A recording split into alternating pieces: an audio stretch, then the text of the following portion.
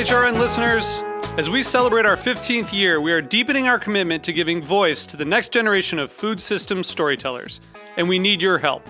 Our internship and fellowship programs help activate new possibilities for underrepresented and underestimated young people through experiential journalism, audio engineering, and production training. Through these unique programs, HRN helps food equity stewards build essential workforce readiness skills that expand their potential and foster economic mobility. Please consider supporting these critical programs. And with a minimum donation, you can be entered to win a dinner for two at an amazing restaurant in one of 8 cities and tickets to a concert at a great venue in one of those cities. We have incredible partners across the country who have donated, as they also share our passion for helping to educate the next generation of food systems storytellers. Check out heritageradionetwork.org/15 to donate and enter to win today. That's heritageradionetwork.org/15 to donate and enter to win today. And make sure you donate before March 31st. Thank you. This episode is brought to you by Levo. Simple, potent, at-home herbal infusions at the push of a button. Learn more at levooil.com and feed your enthusiasm. That's LEVOOIL.com. This week on Meat and Three, we're spotlighting the people, dishes, and ingredients decolonizing food. We're looking at our Thanksgiving plates and beyond to explore efforts to reclaim food sovereignty in Native American culture, the African diaspora, and Puerto Rico. I believe that oyster dressing is like the consummate side dish for an amazing fried turkey. What we're doing there is just working the land, and we're laughing, and we're creating a space for joy. And it's in that healing occurs for us. Tune in to Meat and Three, HRN's weekly food news roundup, wherever you get your podcasts.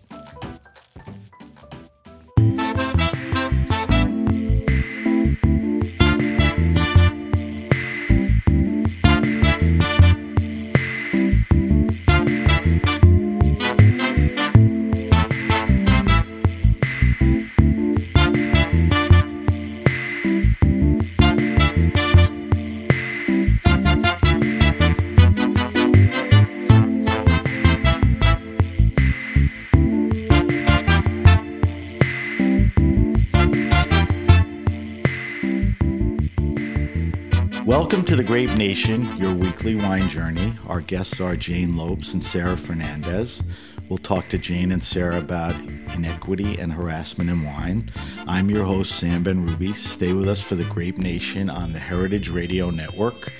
We bring wine to the people. Sarah Fernandez got into wine and hospitality only a few years ago. She has worked at Shoji, Niche, and Special Club in New York City. A graduate of Cornell University, she also spent many years in research at Jacobi, Mount Sinai, and NYU hospitals. She currently works in wine retail at Depinor in Brooklyn. Jane Lopes returns to the Grape Nation and also the United States after a long stint at Attica in Melbourne, Australia. She is the author of Vignette, Stories of Life and Wine in 100 Bottles. She received her Master Sommelier certification in 2018, only to have it revoked by the Court of Master Sommeliers. Jane is now the co-founder of Legend Wines, importers of curated Australian wines, with her husband, Jonathan Ross. Before we get started, I just want to say something. I recently reached out to Jane Lopes to come on the Grape Nation to talk about the recent story by Julia Moskin in the New York Times on sexual harassment in wine in the Court of Master Sommeliers. Jane graciously accepted and then suggested inviting Sarah Fernandez on the show. Sarah was the focus of another Julia Moskin story last year about sexual assault and a popular high-profile sommelier in New York City. Jane thought Sarah was an important voice and was part of the early stages of these sensational expose stories. As most people know, I'm an older white male, and I have hesitations hosting a show of this matter, but I felt it was important to use my platform and give voice to the people affected. I asked Jane and Sarah not to help with the process of putting the show together, but to be the process. I asked them to present me with the show outline and the talking points. So, Welcome to the Grape Nation, Jane and Sarah. Thank you for doing this show. We are taping this show on November 23rd, remotely via Zencaster. Thank you guys for coming on. Thank you. Thanks for having us.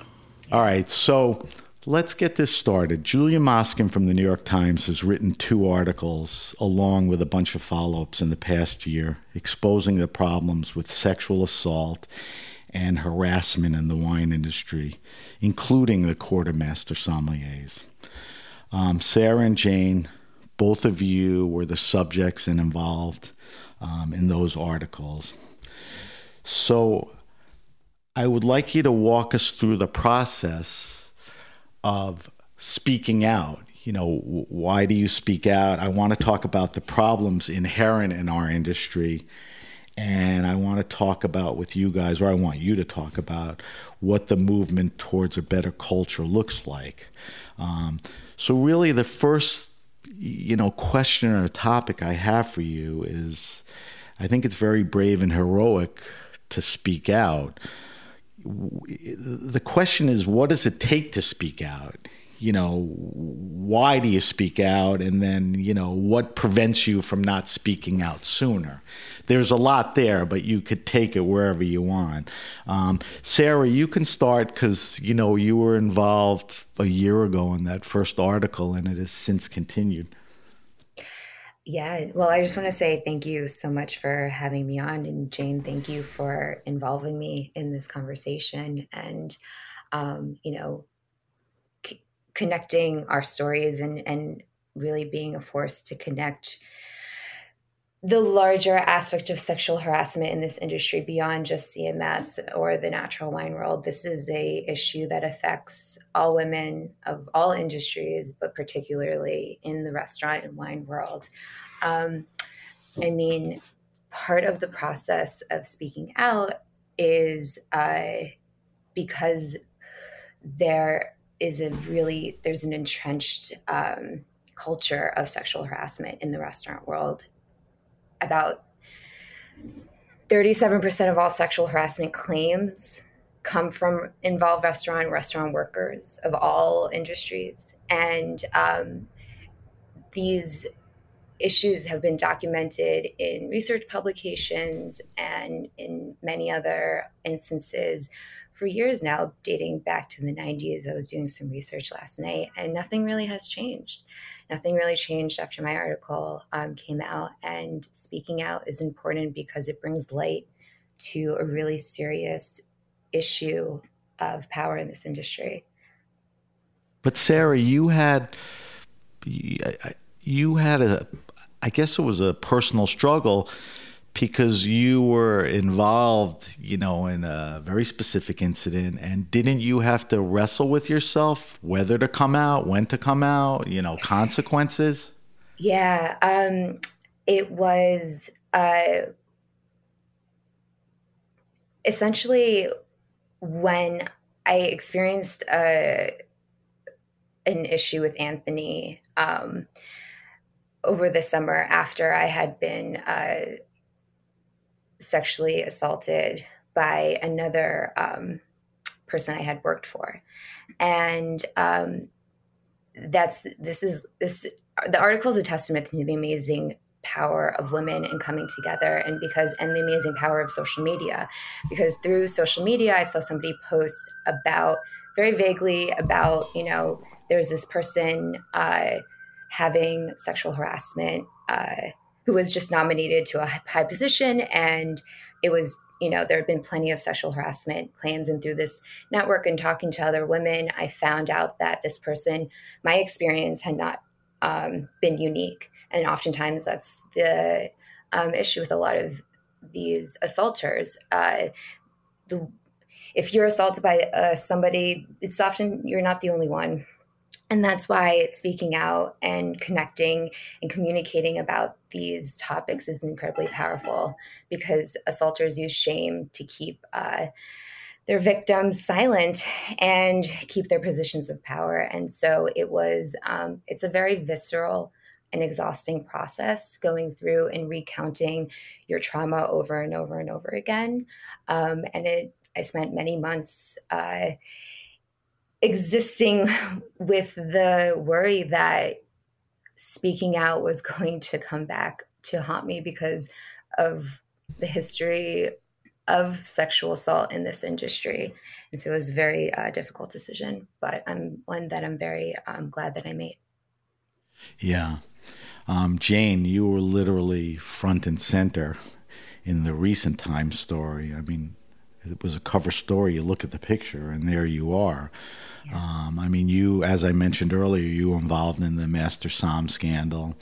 And then, you know, you elaborated on a lot of things in the recent Moskin story. You know, same question. I mean, what does it take to speak out? You know, why now? Yeah, so I guess there are a few kind of parts to that. And I think, I think it's important to talk about why we sort of have to go down this road in the first place of kind of speaking out in an article, speaking out publicly. And it's because the law really hasn't caught up with the levels of inappropriate behavior in our industry and many others. I mean, the first sexual harassment case in this country was they tried it as a discrimination case, and that's still what sexual harassment law falls under, because they didn't know how else to classify it, how else to categorize these actions as illegal. And there's still so many laws that are working against us. I mean, take the Court of Master Sommeliers. It's not our employer, so it's very hard to hold them responsible under the law. The statute of limitations in most states is woefully small for these cases. It's like 1 year. And so there's just a lot of... there's not much other recourse. And a lot of these women have come forward to the board at the CMS, to positions of authority in the industry, to the HR in their companies, and nothing's been done. So there really isn't a lot of times another option. And in my case personally, you know, I had really normalized what had happened to me and totally accepted it and thought I was lucky that nothing worse had happened. And so when kind of the discussion around this article first started happening, and I don't think they'd mind me saying their names because they've been vocal about their roles in this, but Liz Dowdy Mitchell and Victoria James were kind of leading the charge on getting this together and talking to women, and they reached out to me and, you know, said, would I want to be involved? And, you know, my first reaction was, yeah, of course I want to be involved. I'm happy to kind of reach out to women and be, a sounding board. But I'm not going to go on record about my story because it's insignificant. And I stayed friends with the guy. And, you know, I just thought I had a really, I guess a quote unquote kind of weak story is what I felt of it. But, you know, there is no weak story. Yeah, and that's what I learned through the process and talking to kind of all these women. And, you know, by the end, I felt like I needed to go on record. Like I needed to, very visibly support the cause and not just kind of be there to help behind the scenes. I needed to, you know, in for a penny, in for a pound. Like I needed to really kind of support the change I believed needed to happen in this industry. Do you think, I mean, when things like this happen and you've been talking to people, are people aware of the laws and because they're so weak it discourages them, or they're not aware and when they choose to, you know, go in the legal direction, they realize how weak or antiquated the laws are? I mean, what's your feeling on that? I guess I think that people don't really know. I think right. It's there are definitely organizations and resources out there that are providing that information, but you know, it's hard to be super kind of loud about it when it is overall a pretty discouraging field Is that your feeling as well, Sarah? Yeah, absolutely. I mean, just the process of going through legal channels to kind of like, first of all, what legal channels within the restaurant industry? There are no like independent boards that review this, whereas HR, even if you have HR is often oriented towards protecting the employer, not the employee. And we'll definitely get into talking about brave spaces and the things that need to change in this industry in order to remove sexual harassment from the prevailing culture. But, it's the process of recounting this very shameful experience is exhausting. It's emotionally exhausting. It's mentally exhausting. And the legal channels often require you to repeat that over and over and over again. First when you file a police report, then when you go to the lawyers, and then also often the onus is put on the victim to defend their case and to bring evidence against their assaulter. And so oftentimes you look at the whole process and you just think, wow, the system is set up for me to fail and for me to never get justice in terms of sexual harassment. Because just like Jane was saying, everything sexual harassment and sexual assault is under the legal guise, especially for in the professional setting, is very wonky and unexplored and undocumented. And, there's not a lot of legal precedent set because it's just extremely emotionally exhausting. So I was going to ask you what, I think I did ask, and I think you answered part of it, but, what prevents people from speaking out sooner and what prevents them from speaking out at all? I think part of that answer fairly is a screwed up, legal or corporate system. I mean, can you expand on that a little? And what other reasons? Jane? Yeah, go ahead. Yeah. I think, I think if you take, let's say, the CMS and sort of my story, women had kind of come forward to master sommeliers and even the board itself, and they were shut down, they were ignored, they were told they were being dramatic. And so those kind of whispers get around, and so everyone thinks there's nothing they can do about it, Right. And so there's just, as we've said, there's no real legal protection for coming, for any sort of lawsuit or charges brought against these sort of things. It's just still very much a gray area in the law, which it really shouldn't be. And so, there just really isn't much of a recourse. So if you're thinking, about speaking out, there's just so much downside, and women are afraid of retribution, which has certainly happened in our industry for women who've been vocal about these men in power. So I think it does take community. And, it took, I think it was, for my particular article, it was knowing that there were several other women who were putting their names on record. I don't think any of us would have done it alone. And I have so much respect and admiration for Sarah and Raquel, who, they were the only two to put their names on record. And that's, two is better than one, but it's still a very vulnerable position. Yeah. Thank you. Yeah. I mean, I think that it was easier for me to frame my experience as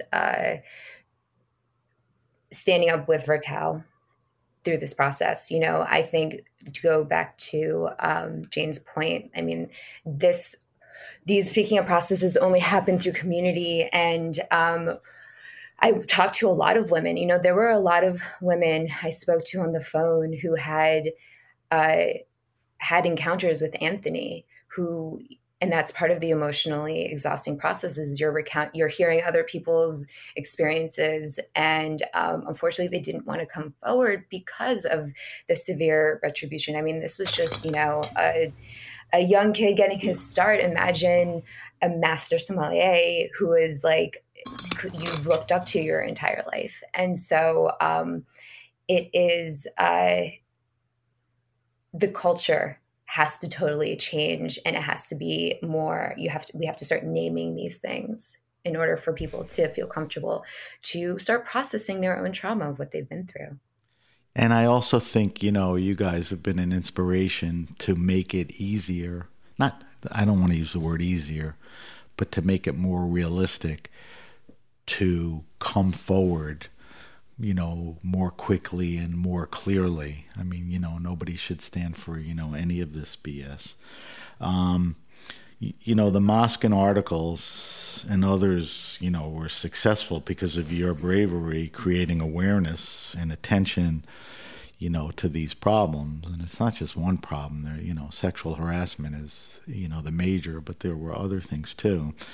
I'm curious, and we broached it a little, how do these articles come to be? There's that whole curiosity I have that, you pick the paper up and there's Jane standing there, and Sarah, you sitting there, and it's like this explosive article. And it just didn't happen the day before. I mean, I want you guys to, talk to me about, the process for you guys, how you were involved and how it came to be. And, Julia's bravery, I mean, your sense of what she had to do. You want to start, Sarah? Sure, because yeah. you were the first article, major article. Here's the thing is I wasn't the first. Raquel had written a letter to Alice Faring a year before we even started talking to each other, a year before Anthony was nominated as, best new psalm in America by Wine and Spirits or whatever. She had written a letter to Alice Faring because Alice Faring was Anthony's self-proclaimed mentor, telling her what had transpired. And she shut her down. And that's also why we speak up, because sometimes the people who perpetuate the silence is not just the men, it's the women. And I don't think it's fair to gender exactly like that. But that's why we have to call everybody in to this issue. But like I said before, there's real power in community. I mean, communicating and talking and pushing through those feelings of shame and finding networks of safety and social support are incredibly powerful and important to create a conducive professional environment moving forward. And I started talking to people. I saw I saw a post on Instagram, and then I started talking to Marissa Ross, and she really was the proponent of pulling these stories together. And, she would be like, hey, would you be willing to talk to this person? Or would you be willing to get on the phone with this person? And each time, we did, we cried, we gave love, and we processed what had happened to us. And I think through through that article, I started to process other experiences of sexual abuse and trauma that I had experienced. And it really kind of opened up a lot of my own personal healing and transformation. And that's what I hope for everybody else moving forward when they read these. But other women, they were really scared to come forward. And Julia was just an angel. She was so gentle and so guiding and so validating in all of the experiences, because she had to do a little bit of therapy with us. Absolutely. Right, yeah, definitely. Maybe more than a little bit of therapy. We met, and Raquel, her and I got breakfast, and we talked through the process of what it was going to look like.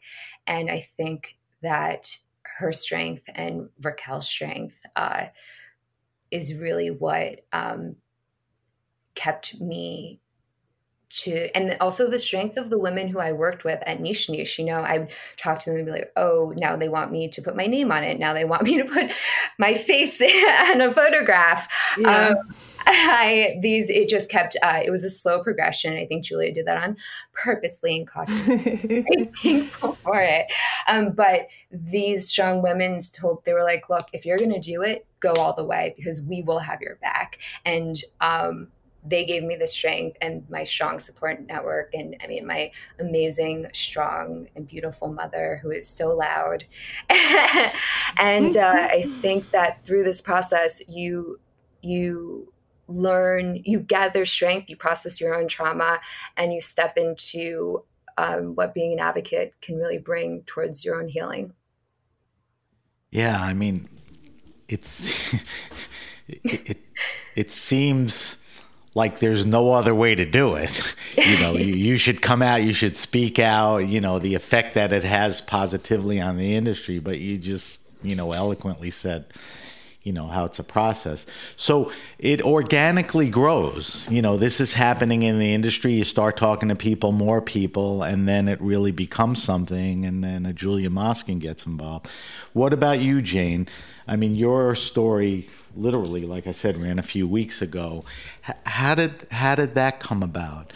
Because in your case, there were more participants, in the story versus Sarah. Yeah, I mean, as I mentioned, kind of, so, Victoria, Liz, and I got together and just, you've heard a lot of things over the years, and we reached out to women, and, we tried to just be kind of a supportive ear for people to talk to. And it was really, it was a lot of people were like, oh, wow, I thought I was the only one. I think as much as sometimes people think, oh, everyone knows this is going on, a lot of people think that, they carry that shame of oh, I'm the only one who's experienced this, and I did something to deserve it, or I could have handled it better. And I think we've all had those thoughts. And so it was, it was really liberating for all of us to see that this wasn't us. It wasn't our fault. We weren't alone. And so, we kind of did some initial story collecting, and then turned some, the names of people who were willing to talk to Julia, and we kind of handed that over to Julia. And it's probably about 6 weeks of sort of intensive work on Julia's behalf, maybe 8 weeks. And, it was a lot for her. I mean, she spent probably 5 hours talking to me alone, and I ended up being a sentence in the article, so it really, like, I can't even imagine the time she put in those 6 weeks. It's a huge investment, and it's a huge emotional investment. She really, as Sarah said, was sort of a therapist and made me realize some things about my experience that I hadn't really registered before, in terms of, I just always thought, like, well, I wasn't traumatized by my experience, so it's okay. And she's like, no, you don't have to be traumatized by it for it to be inappropriate behavior. And so, it should just, she's been doing this for a while, and she just had so many amazing insights. And, it's a lot of back and forth. And then, the kind of the scariest part was probably the last week or two. And she, it's the New York Times. It's, the journalism standards are very, very high. The pinnacle. So all of the stories have been vetted, have been investigated, have been corroborated. And she has to give the accused a chance to respond. And they have to know the names of their accusers. So that was kind of a scary part too in the last few weeks of knowing that that these men had our names and had been reached out to. But at that point we'd formed a kind of a WhatsApp chat of the women who were going on record, and we really, an incredible group of women, and everyone just was there to support each other and have each other's backs if they were hearing from the men or just were having doubts. And I think that without that, I think, I know of a number of these articles that have gotten to that point, and then the women going on record have pulled out. So I think I think having that group and having each other's backs and knowing that you're not just going on record for yourself, but for everyone else who's going on record, everyone who's not going on record, who's experienced these sorts of behaviors, and everyone who could experience them in the future. So it was, it was not, I had no idea what I was sort of signing up for when I started talking about this in the beginning. And it's ended up honestly being more illuminating and meaningful than I expected. Did either of you get contacted by any of the accused men, or even, people outside of the specific accused? Well, I think that is a telltale sign of kind of like how Anthony handled it, and like really moving into what needs to the steps moving forward of really seeing some sort of transformative justice come about. Anthony just basically pieced off the face of the earth, and didn't respond to anybody, never even responded to Julia when she reached out to him for the article. Really? Yeah. And not even, like when I did the interview with Miguel, the 6-month retrospective, he hadn't even heard from Anthony, and they were very, very close professionally. And Anthony just stopped talking. So sorry to jump in, but. Yeah, no, we're talking to Jane Lopes and Sarah Fernandez. Jane, in your article with Julia, there were a lot more people accused and involved. Was there any reaction to any of the other women or you from those guys? Like, what are you doing? Or any intimidation, or they laid low? Obviously there were more people, so I think they all each handled it differently. I haven't personally had any of them reach out to me. I know, some of them have completely disappeared. I know a couple of them who are still active on social media. I know a couple of them who are still attending CMS, town halls and stuff like that. Like, there are a few who just seem to not feel any shame, but none of them have come forward and made a statement, which, I don't know if it's surprising or not, but you would think that maybe there would be some amount of impulse in taking some responsibility and apologizing, but that doesn't seem to be an impulse that any of these men have. It's amazing. I agree with you. One last thing on the article, and you guys pointed this out to me, and I think it has a lot to do with how the story comes out, and that's, Jane, you mentioned, it's the New York Times, but, the solid journalistic practices of someone like a Julia Moskin, I guess being a woman, being, a great writer, but in your mind, didn't that have a lot to do with, how the story develops and how well it develops? Jane?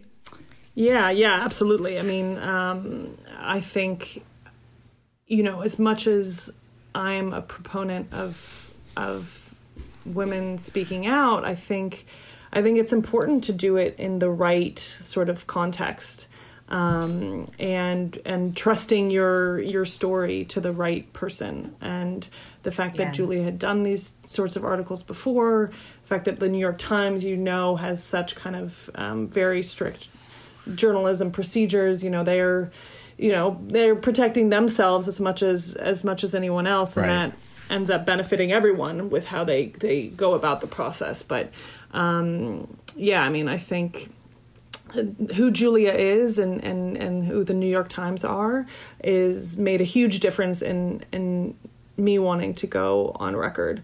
And I don't know if there's like too many other news sources that I would really want to trust like that.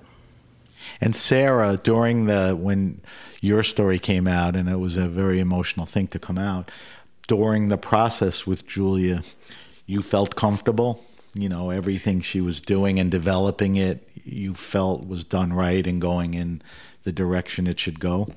Yeah, absolutely. I mean, that is the invaluable ness of having somebody who's able to create space for very sensitive topics like this, and trusting a reputable news source going through the vetting process. It takes a long time. I mean, we started talking at the end of August and the article came out November 1st. So that entire time, Raquel and I are just, we're just texting each other like, all right, you okay today? And texting Julia, texting her, emailing her, and really having a guiding force to know that you don't have to be the strongest person in the room anymore is incredibly, and that somebody is going to be able to translate all of the noise and trauma that you've experienced into a cohesive story and put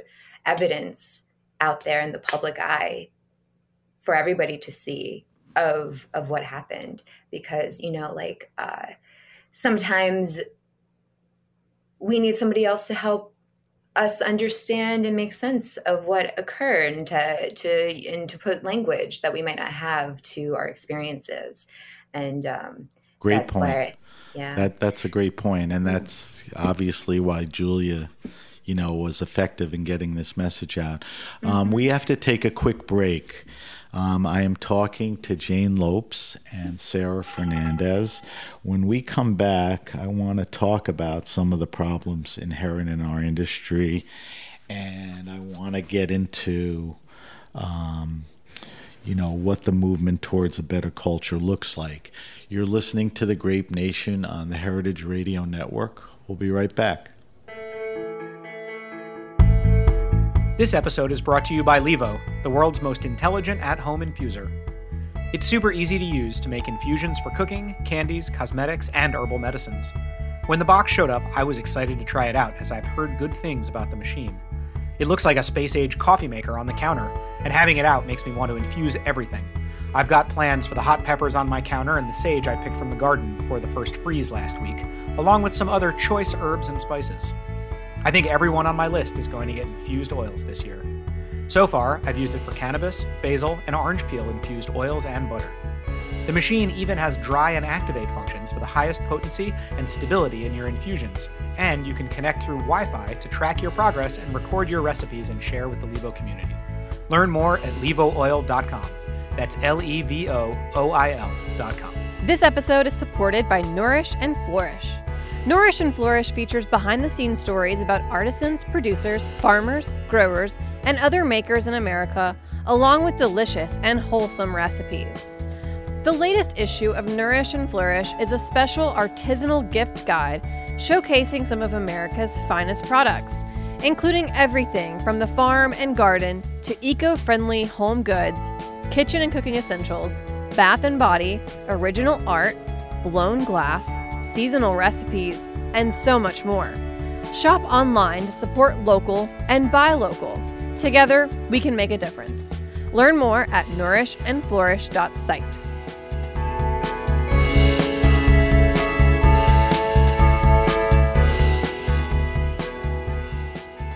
Okay, we're back. We're back with my guests, Jane Lopes and Sarah Fernandez.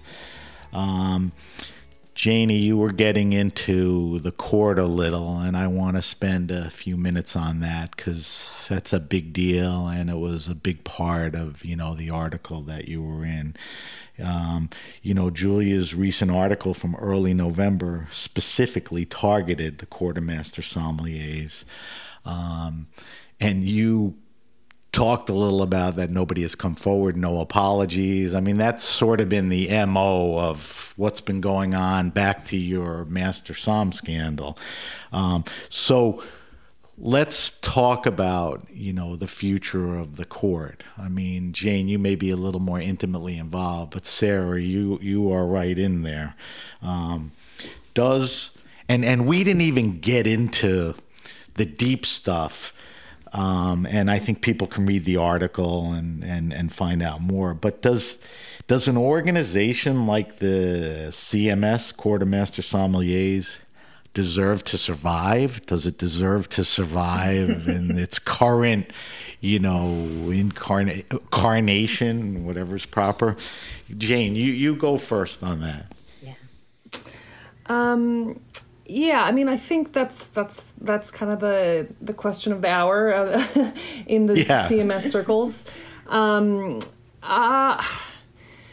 What I think they've obviously made a lot of missteps in handling, this crisis, in handling the cheating scandal in terms of, racial equity, and that kind of came to the forefront earlier this year. I think, the organization has, I think most people can admit, has mishandled and misstepped along the way.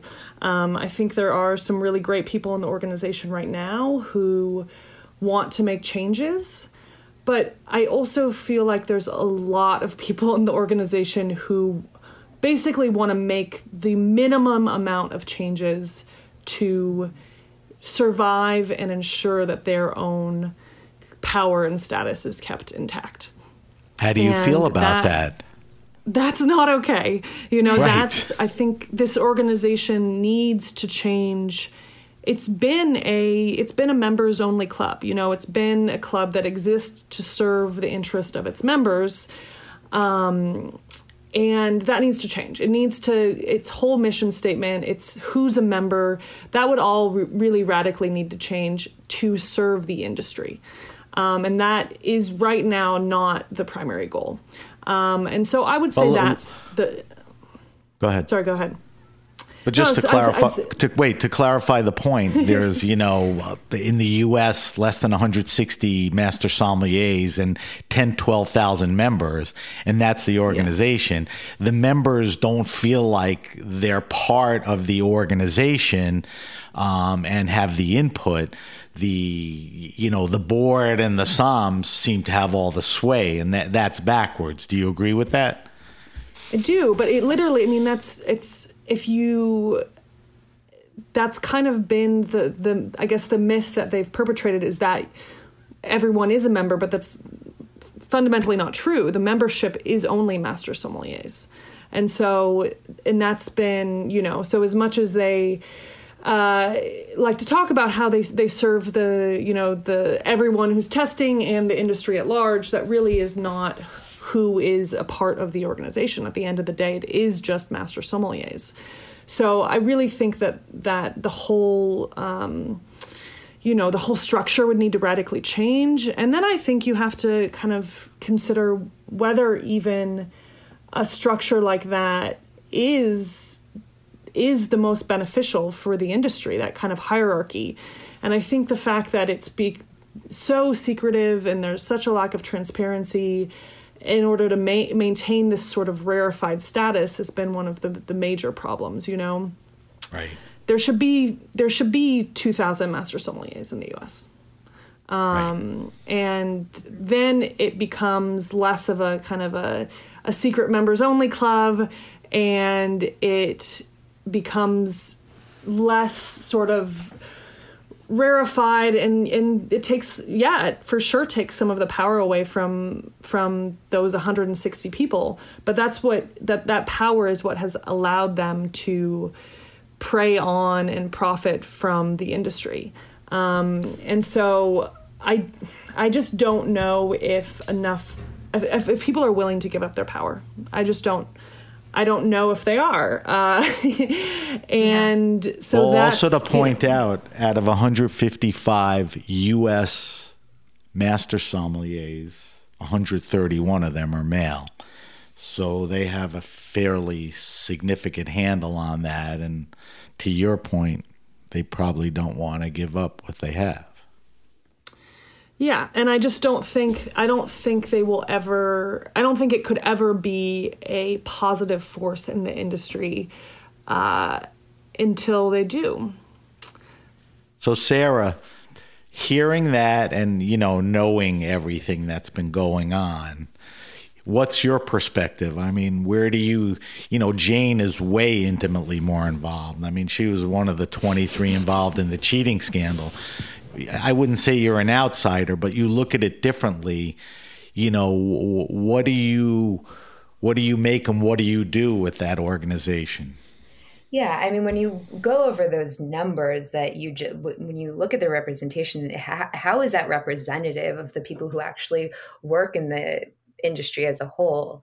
I mean, if like 90% of the people in power are white men, and we know that 90% of the people who work in this restaurant industry are not white men. In fact, it's the opposite. Right.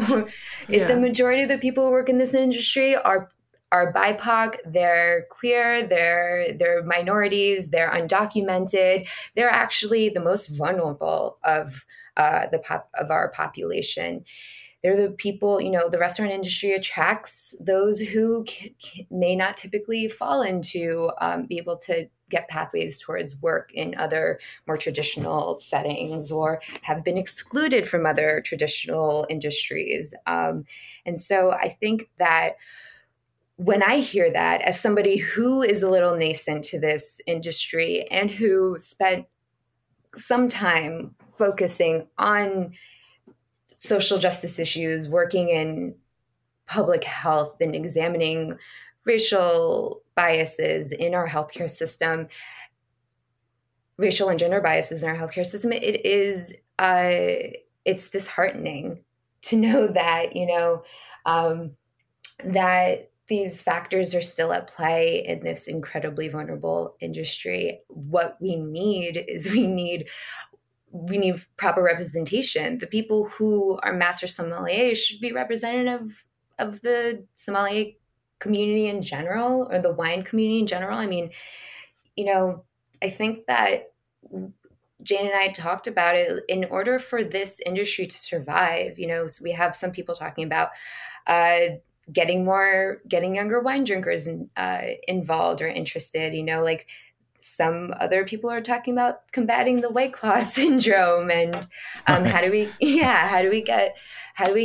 introduce a new generation to a beverage that has been kind of siphoned and put behind a So wall. everything you're telling me, Jane and Sarah, I mean, there needs to be attention to a younger and more diverse, you know, membership and audience. To me, it sounds like, you know, they're not good at reacting to issues involving diversity, racial inequality, the George Floyd thing. We all saw how that played out.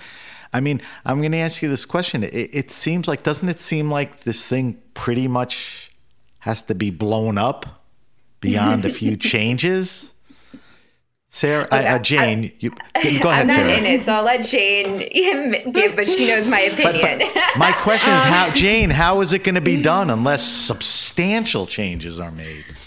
Yeah, I mean, I ultimately don't think, I don't think that the organization can or should survive.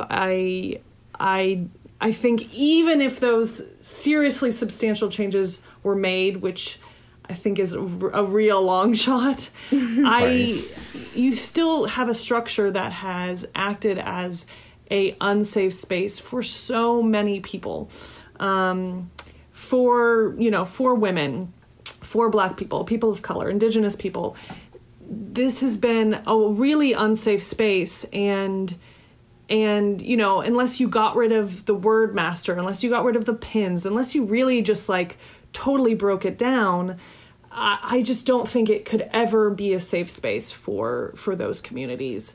And you know, and also, like, are these people the best equipped to make those changes and to lead this industry? And I think they've really proven time and time again that they're not, you know?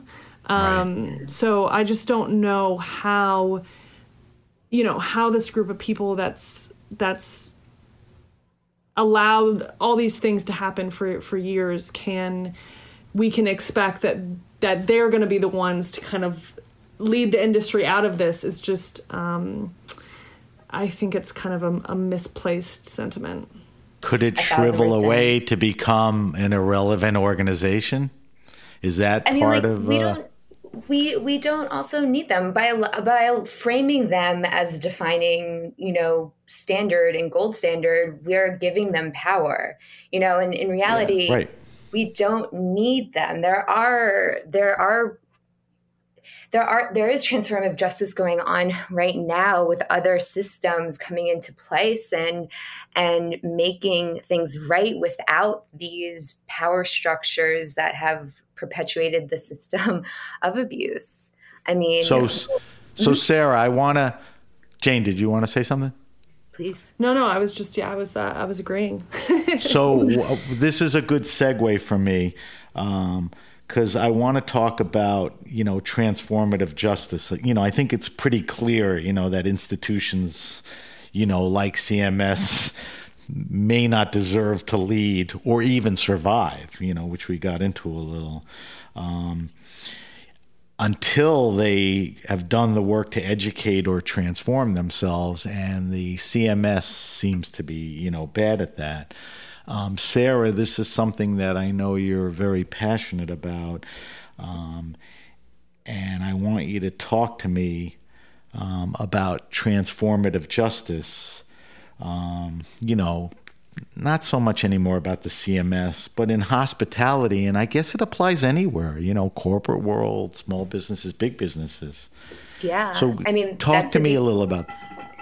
Yeah, no, I mean, that's the beauty of the intersectionality of wine is that, it's a vessel through which we can start to broach many different subjects. I mean, just from transformharm.org, this is a definition I took from Mia Mingus. Transformative justice is a political framework and approach for responding to violence, harm, and abuse. At its most basic, it seeks to respond to violence without creating more violence and or engaging in harm reduction to lessen the violence. Transformative justice can be thought of a way to make things right, getting in the right direction, or creating justice together. So really I see it as like a grassroots project because at the end of the day, oftentimes it falls on those most vulnerable to be the bravest and speak out and really start perpetuating this change that needs to happen. It does not rely, transformative justice response and interventions don't rely on the state or the presumed power structures, example, CMS. So if we keep framing CMS as the gold standard, then that's what we're going to respond to, then that's how we're going to be reflected upon. It doesn't reinforce or perpetuate violence such as oppressive norms and most importantly, it actively cultivates the things we know that prevent violence, such as healing, accountability, resilience, and safety for those involved. So has the CMS done any of those things? I mean, no. Jane? No, absolutely not. But Jane, Jane, you brought up earlier, how the legal system is somewhat void at handling all of this. I mean, this is a step in a direction with a lot more specifics. And an opportunity for people. Yeah, and I do think there are lawyers out there who are doing really good work, but they're having to be so creative because the legal system itself, the laws itself have not caught up with the change that needs to happen. So, it's kind of couching things under different laws or, Time's Up is an example of a campaign that kind of is supported by a lot of lawyers taking on different cases that they can't pursue kind of through the framework of the law. So they're putting things in, the public arena.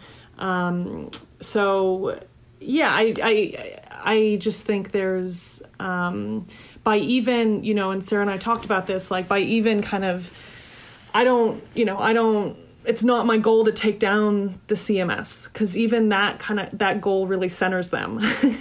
Where I would rather put my energy into positive arenas. And this is how I felt after 2018 too, where it's why I didn't retest. It's also why I didn't sue them. It was just like, I just wanted to walk away from them. I didn't want my energy caught up with them anymore. I wanted to write my book and start my company, and I'm been in lots of conversations about what are some positive institutions that we can implement in this industry, to create safe spaces. And I think that's where I want my energy to be. Yeah. I agree. And Sarah, we talked about this a little. There are some organizations, disruptors, that have taken very specific steps. I had Zev Rovine on the show less than a month ago, and he's creating, you have to start somewhere, a code of conduct for his employees, and then maybe extend it to his suppliers, winemakers, and even the restaurants he deals with. And then you made me aware of, Wine Fair with a very extensive pledge. So if things like that get out and people understand and buy in, that's another step. Talk about that a little. Yeah, one part of why I spoke up and put my name and face on this subject is because I wanted to call to action other victims of this system who have suffered abuses and traumas. And because it's a grassroots issue, we need to band together, and people need to know that they can come out and they can talk, and that if we get together and we communicate and we build this energy, and like Jane said, put our energy into positive organizations, like one of which, the Price of Admission, which was a workshop that was dismantling sexual and racial discrimination in the natural wine world. It was a huge workshop. That's where I met Zev, and that's where I was introduced to the code of conduct that was put together by the Vanguard and Pamela Bush, who chairs that. And I was first introduced to these concepts of really enforcing consent culture in our workplace. And I think that, there are people out there who are trying to disrupt our education, because knowledge is power, right? We know that. We know undergraduate degrees are very expensive for a reason. And in order to disrupt these systems of power, we have to disseminate information and get it out there to people who are interested in. Yurka J is started industry sessions with Jim Slay, and it's for BIPOC and LGBTQ plus community who want to learn about wine, and every couple of weeks they have a different wine expert come and donate their time and give a lesson in a session. And they have wine stores donate wine so that we can taste, during this when we're all stuck in COVID distancing. There are people like Raquel and Zacharias who are opening Auxilio and Amigex, which is a nonprofit community space. It's not a restaurant, but they will feed you. It's an area for people, BIPOC, LGBTQ, again, to come together and take and have space in a kitchen if you want to work on a project, or if you need to do catering, or just like a safe space. And you can create this in your own community. And I think that we're here also for a call to action to help people get involved in this code of conduct. Yeah. I wanted to, and we'll mention some of these organizations. I'll post them, and, we'll mention them at the end of the show. We're starting to wind down time-wise, but I wanted to cover, two areas that become more personal to you. One is self-care. After all this happens, Janie, after, the testing scandal, and after the article, Sarah, after, your article, how do you take on self-care? Sarah, Jane, you described a little about, just being positive. That's one thing I want you to talk about. And I guess what becomes very important is, the culture of consent culture, which has, been an issue and a problem. Janie, you talked a little about, self-care. I mean, your healing process was not making a big deal. That's not the way, I didn't mean to say it that way. Not pursuing the cheating scandal, embedding yourself in a book. I mean, are those the things you do? What other things? Yeah, I mean, I have gotten better at self-care over the years. It used to be like just kind of go, and sort of distract myself from whatever was going on. But I think, I think it's everything from, I like to focus my energy on positive things. I think that's hugely impactful for me. I have lots of respect if people kind of have a crusade, if they want to, take down the CMS or whatever it is, right. If that's what they want to spend their energy on, and that is what kind of drives them, all good. I just, for me, it's spending my energy on positive things. It's, trying to get enough sleep and drink water and exercise. The basic stuff. Yeah. And honestly, the things that we don't focus on in our industry. And it's, right. That are not a luxury to even take. Yeah. And honestly, I think I think the CMS sort of culture of, you're working full time and then you're studying, 20, 30 hours a week, is really not beneficial for people's well-being. I felt the worst I have ever felt in my life the 3 days I was taking tasting and service exams in 2018. I just was miserable. I wasn't sleeping.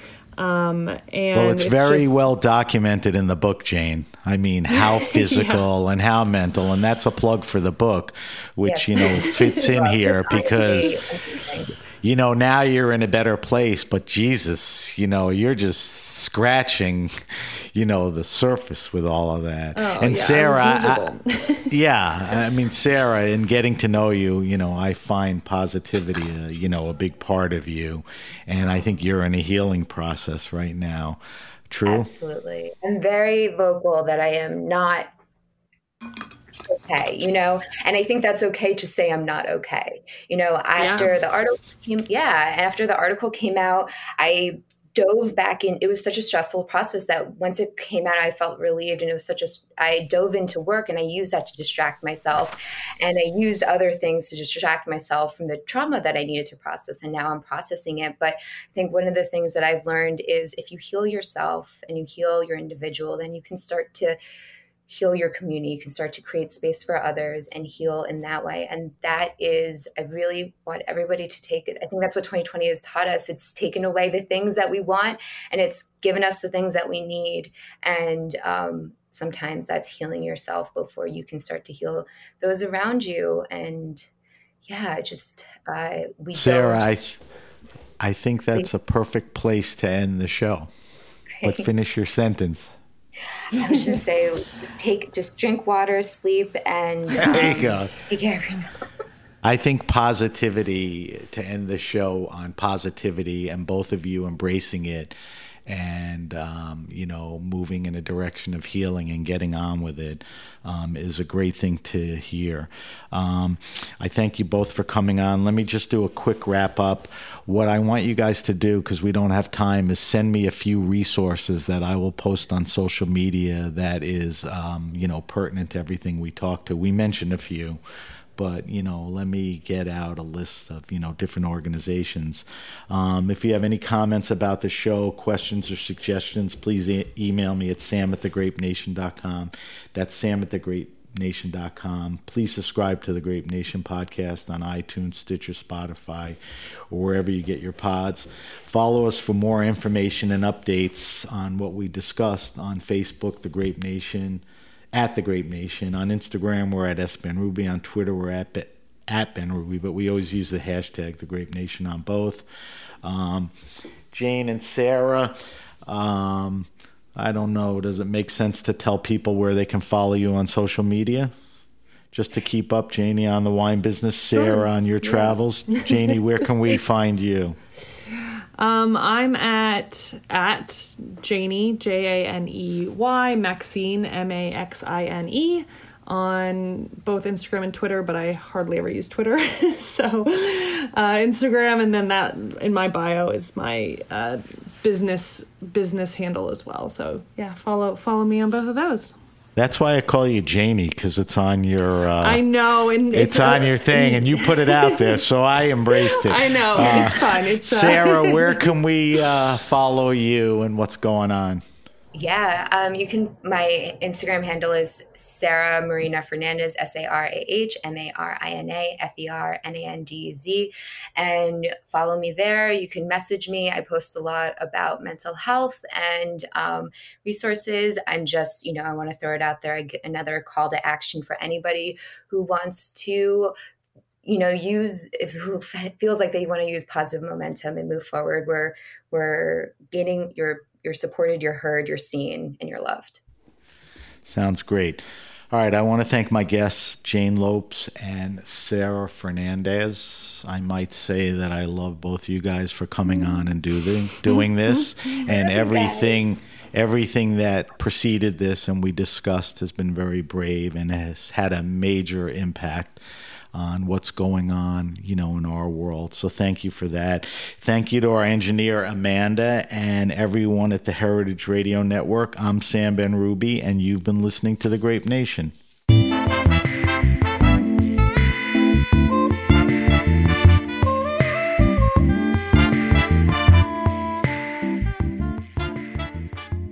The Grape Nation is powered by Simplecast. Thanks for listening to Heritage Radio Network. Food radio supported by you. For our freshest content, subscribe to our newsletter. Enter your email at the bottom of our website, heritageradionetwork.org. Connect with us on Instagram and Twitter at heritage_radio. You can also find us at facebook.com/Heritage Radio Network. Heritage Radio Network is a nonprofit organization driving conversations to make the world a better, fairer, more delicious place. And we couldn't do it without support from listeners like you. Want to be part of the food world's most innovative community?